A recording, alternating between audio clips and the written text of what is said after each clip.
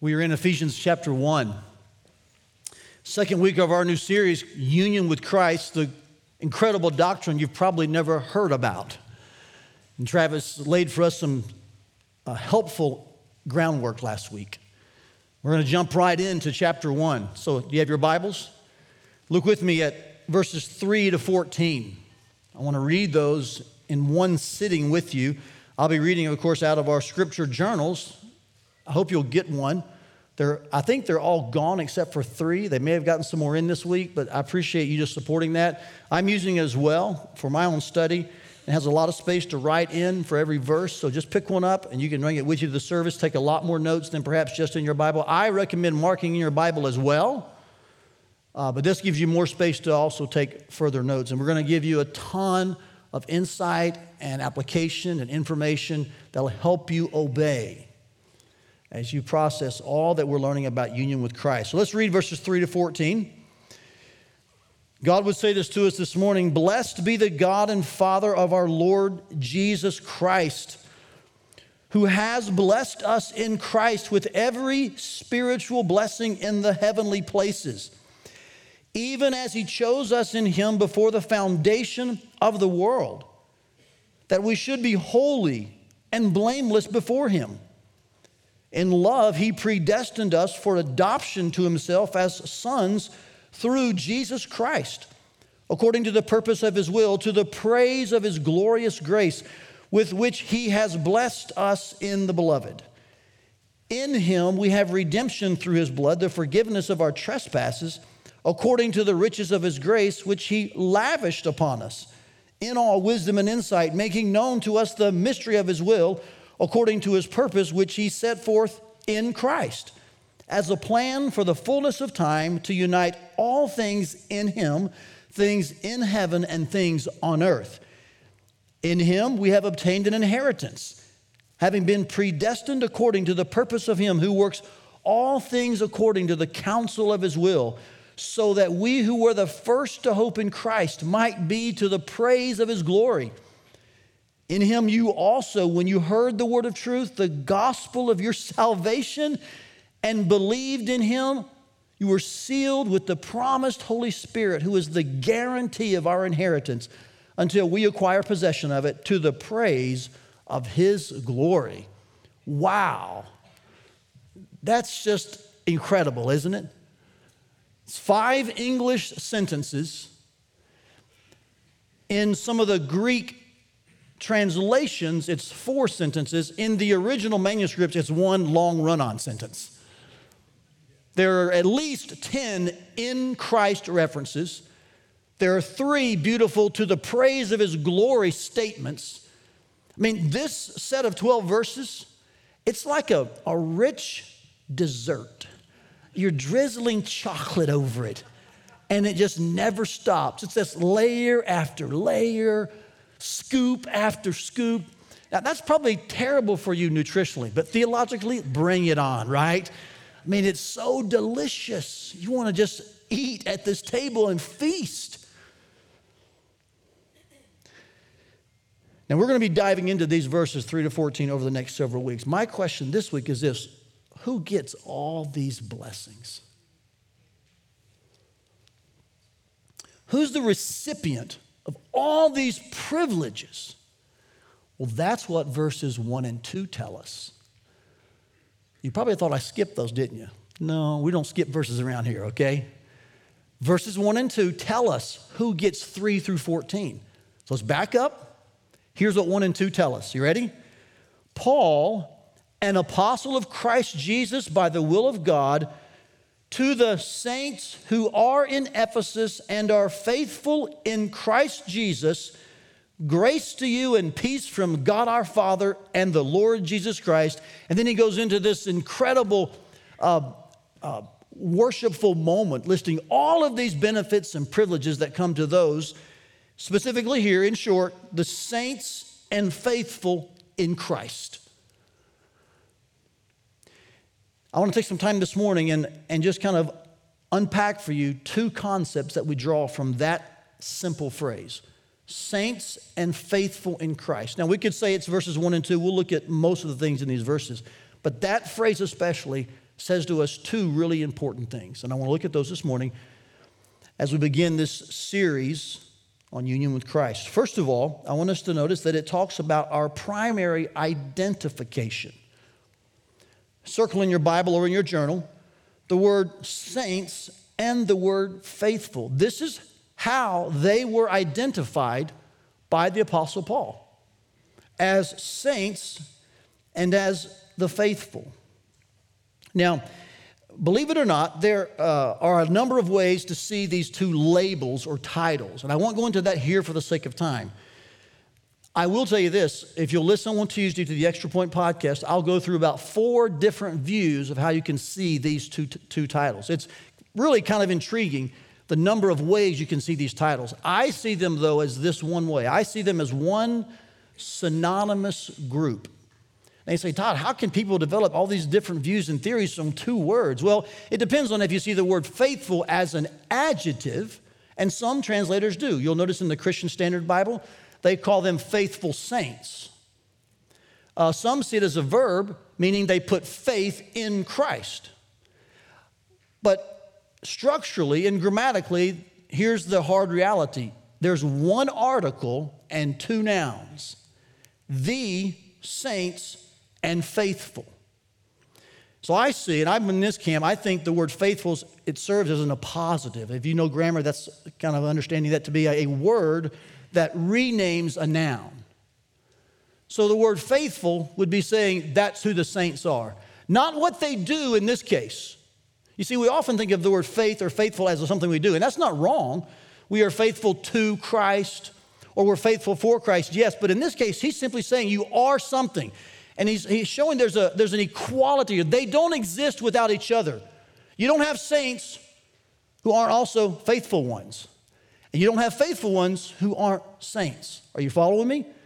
They are equal. They're renaming each other. One article, 2 nouns.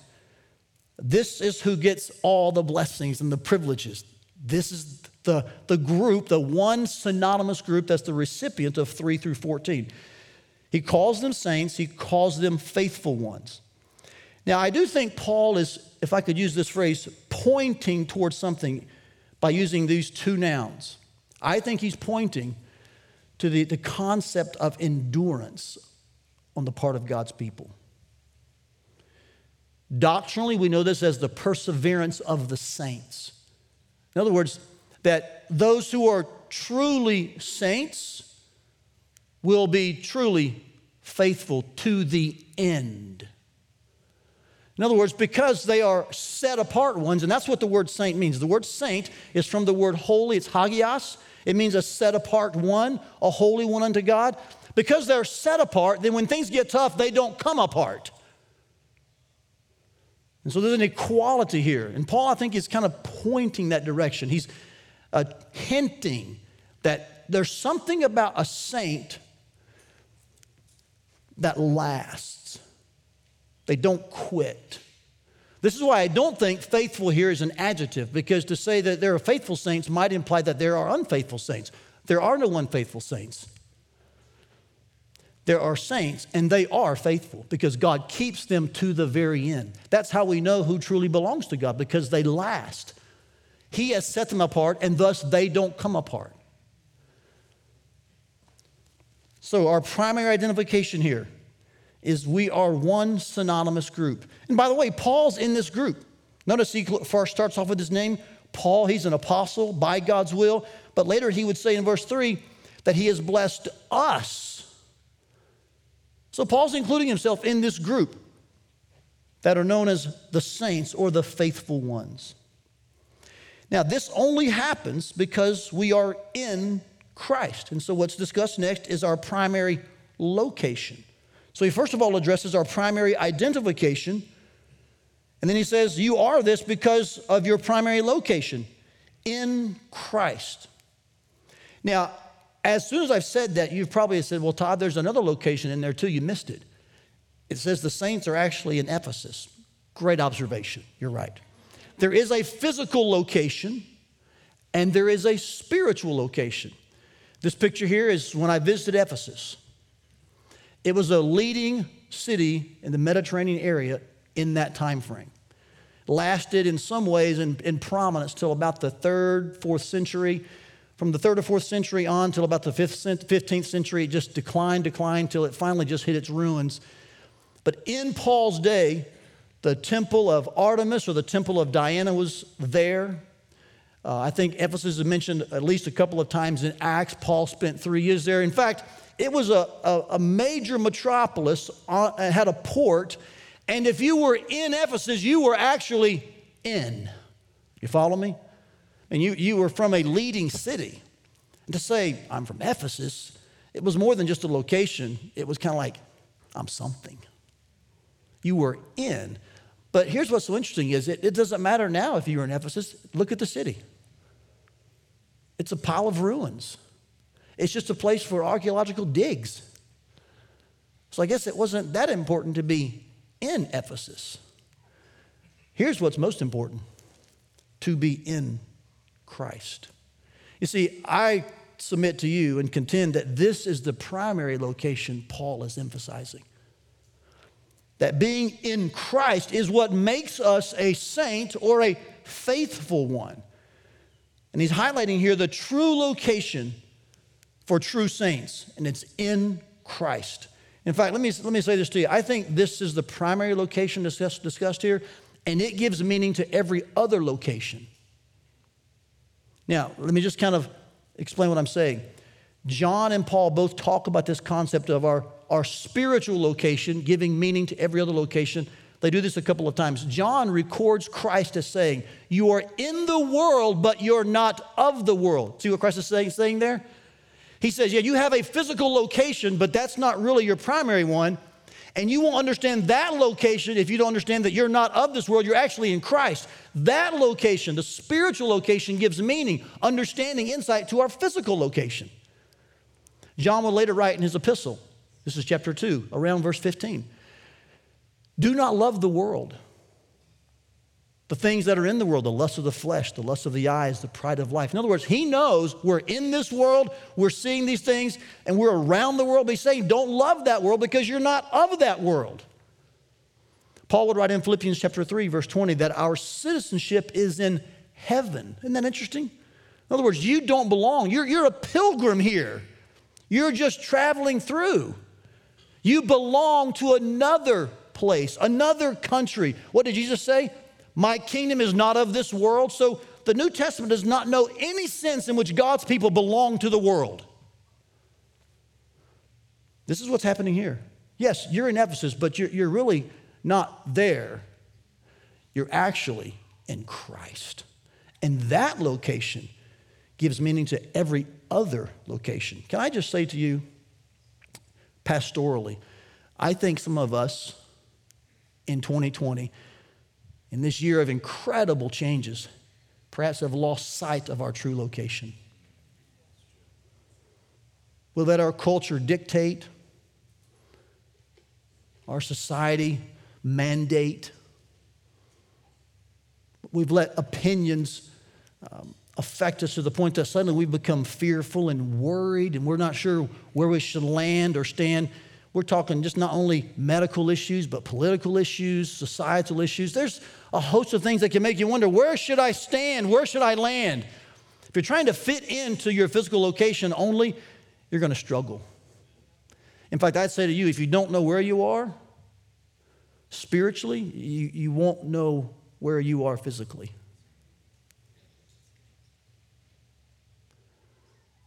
And my encouragement as your pastor is to encourage you to see your primary location being in Christ, so that then you know how to live and stand in the culture. You see, it's similar to being in a boat in the ocean. If you were in a boat in the ocean, you could say, I'm in the ocean. I'm on the ocean. There is water all around me. I'm surrounded by water. But as long as the ocean doesn't get in the boat, you're all right. Agreed? The problem is if you're surrounded by water, you're in the ocean, you're on the ocean, and the ocean's in the boat, then you've got a problem. And I think sometimes we forget that, yes, we're in the world. The world's all around us. but we can't let the world in the boat. That's when the problems occur. And so realize your primary location. You're in Christ. And let's not pollute that with worldly thoughts, vain philosophies. Man, we're in the world. We're surrounded by it, yes. But our primary location is we're in Christ. And that's what enables us then to last and persevere and endure while we are in the world.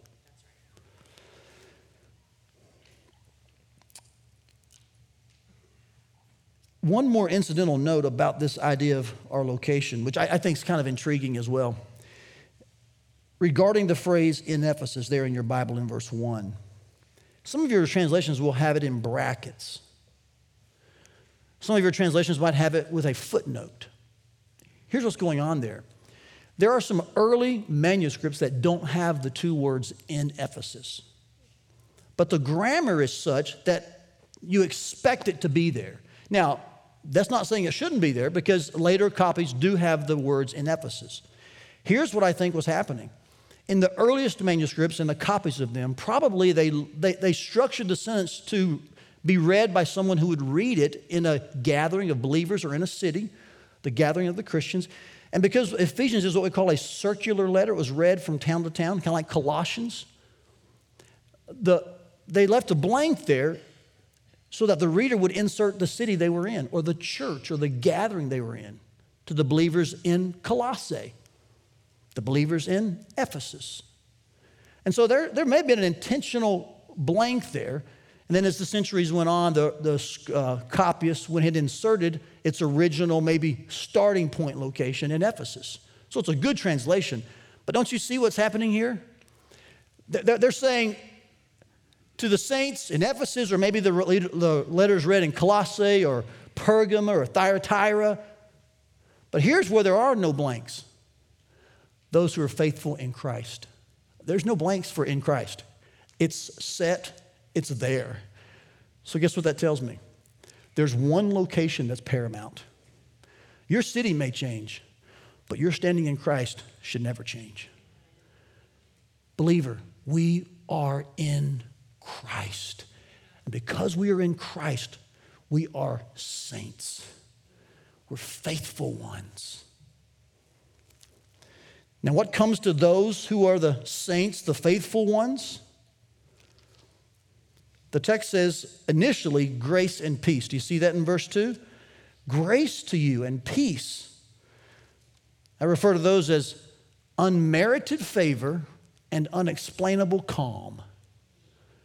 And let's just continue in this vein of 2020 evaluation. Aren't those two things that people want and need right now? Unmerited favor and unexplainable calm. Grace and peace. And guess where they come from? God and Jesus. And guess who they come to? Those who are in Christ. You see, I think these two words are really kind of like the beginning layers of that rich dessert. They're like the initial morsels. They're kind of whetting our appetite. They're just kind of teasing our taste buds. Like, hey, grace and peace to you. And by the way, you should see what's coming. And man, we just kind of start licking our chops spiritually, don't we? As 3 unfolds and 4 and 5 and 9 and all the way through verse 14. This beautiful buffet of all that's available and is ours in Christ. This thought of being in Christ, being a saint in Christ, being faithful one in Christ, our identification and location is not just a thought that Paul throws in Ephesians. Notice 2 other verses in which Paul mentions this very same idea. I'll show them on the screen behind me. It's 1 Corinthians 1 through 3. Look what he says here. He says, Paul, called by the will of God to be an apostle of Christ Jesus, and our brother Sosthenes, to the church of God that is in Corinth, to those sanctified, say it with me, church, in Christ. Called to be what? Saints, together with all those who in every place call upon the name of our Lord Jesus Christ, both their Lord and ours. Grace to you and peace from God our Father and the Lord Jesus Christ. So here's the same idea, the same thought of our identity and our location being central and primary. Look at the book of Colossians, which is a real twin book to Ephesians, by the way. Here's what Colossians 1 and 2 says as it opens. Paul, an apostle of Christ Jesus, by the will of God, and Timothy, our brother, to the saints and faithful brothers. Do you see the same two words there? And where are these brothers? Say it with me. In Christ at Colossae. See the primary location? And he says, to those, grace to you and peace from God our Father. So can we just say something here without any sense of pride, but can we just embrace a truth that's clear in these opening verses of Ephesians and it runs through Paul's letters? It pays to be in Christ. Let's say that in humility.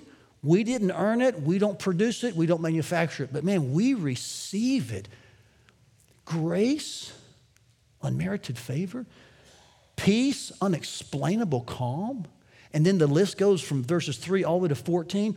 All of this is because we are in Christ. And that's what God does. So I just want you to know, I'm speaking for myself as your pastor. I'm so glad to be in Christ, aren't you?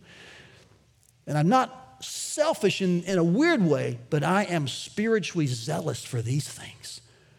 I mean, I want you to taste and see that the Lord is good.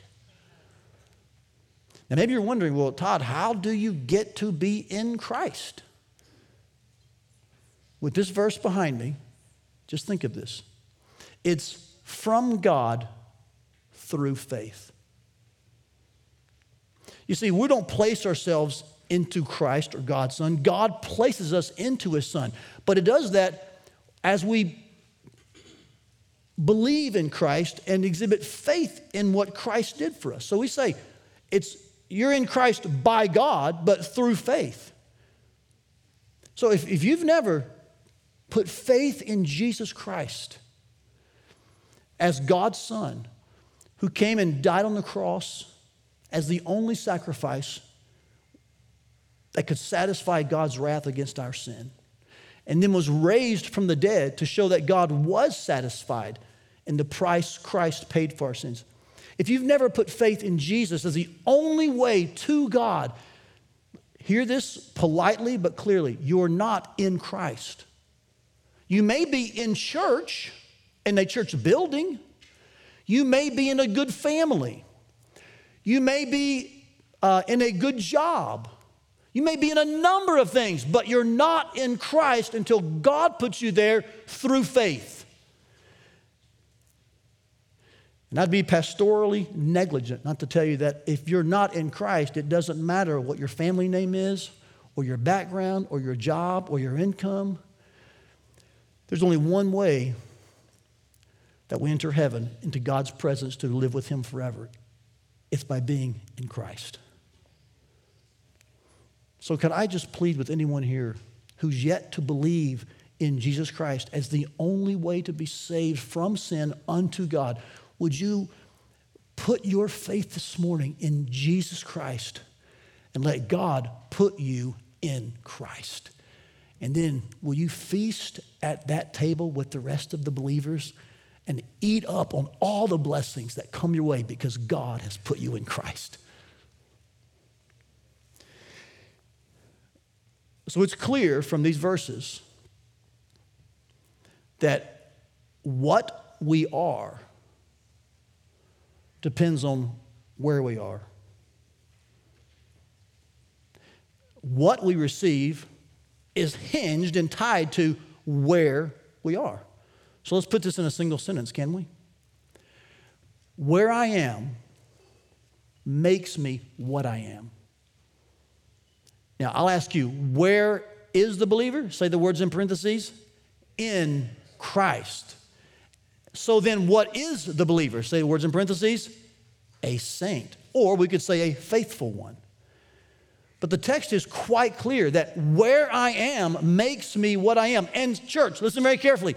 The opposite of this is not true. This does not work in reverse order.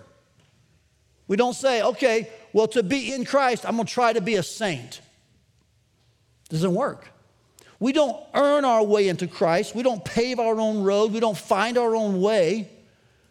God does the work of placing us into His Son, Jesus Christ. when we express faith in Jesus Christ.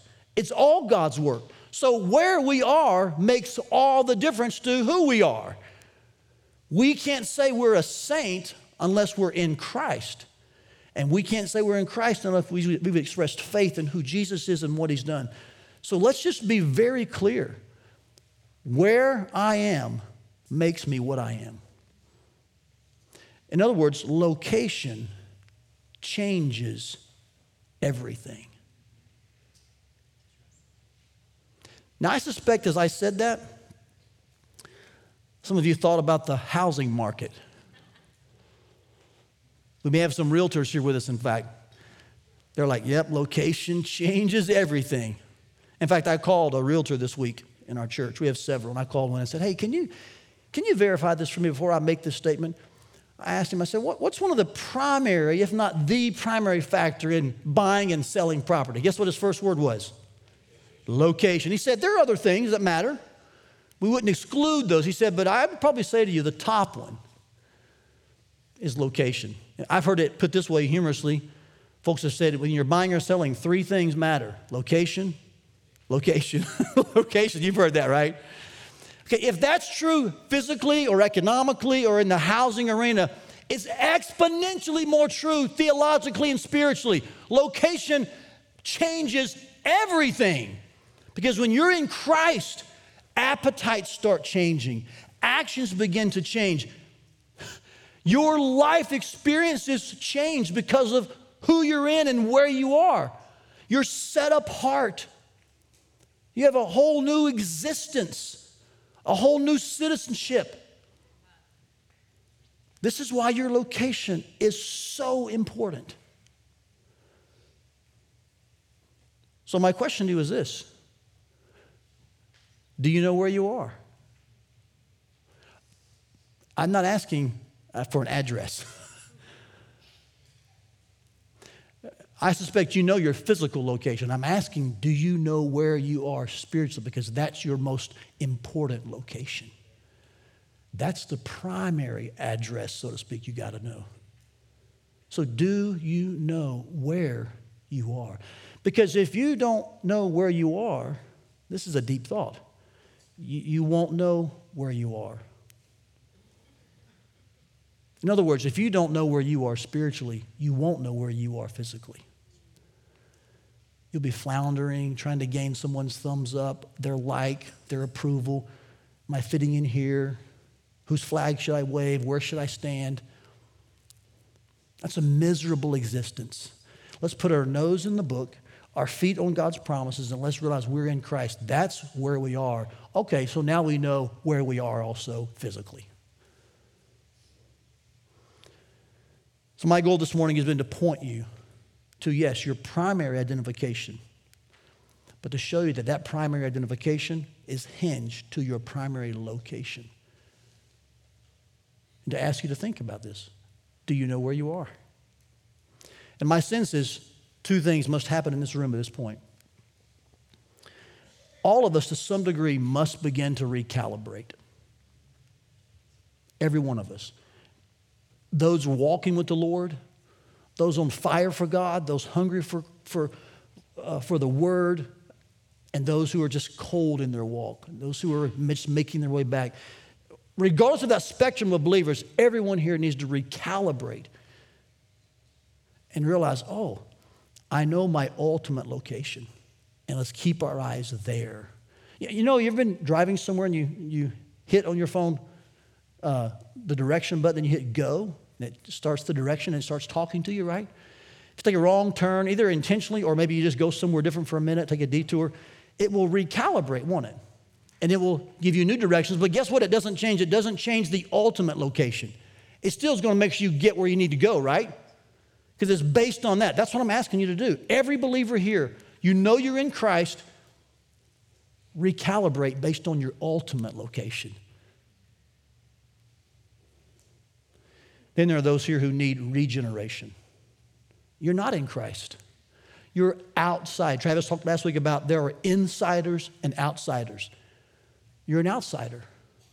And you hear these blessings and you see these and you're curious because you've been attending here. You're kind of checking things out. Maybe you're listening online or watching. You're curious, but you're just not sure, how does this work? How do I get in? Where's the access point? The access point is from God through faith.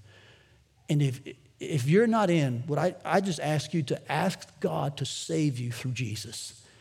And he will regenerate your heart. He'll give you a whole new heart. He'll bring that dead heart to life. And suddenly you'll find that, I'm not in Ankeny necessarily. I'm not in Iowa. I'm not in a physical place. I'm in Christ, and that changes everything. So the question is, which one do you need to address? Your recalibration or regeneration? Would you pray with me, please?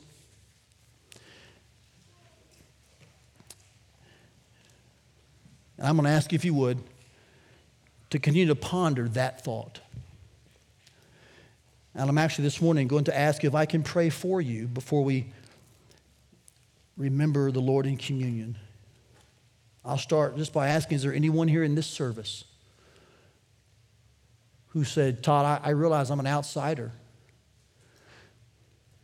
I've been checking out Christ, his claims. I've been curious about Christianity. I feel like there's something missing. And I realize it's God drawing me to himself. And this morning, I'm ready to step over the line and express my faith in who Jesus is and what he did. I'm asking God, through my faith, to put me into Christ. I'm asking God to save me. As the verses this morning said later on, the gospel of our salvation. Todd, I take my stand on the gospel that Jesus came, he lived, he died, and was raised from the dead, and only through Christ can I be saved. I'm asking God to place me in Christ this morning. I ask you this a lot without any apology, because this is the most important question on the face of the planet. Do you know where you'll spend eternity? And so can I again this week, to those who are upstairs or even listening or watching, or those in this room, is there anyone here who would say, Todd, this morning, I want to move from outsider to insider. I want to place my faith in Christ. We hope you enjoyed today's message. For more messages, visit firstfamily.church/sermons or subscribe to our podcast feed. Thanks for listening.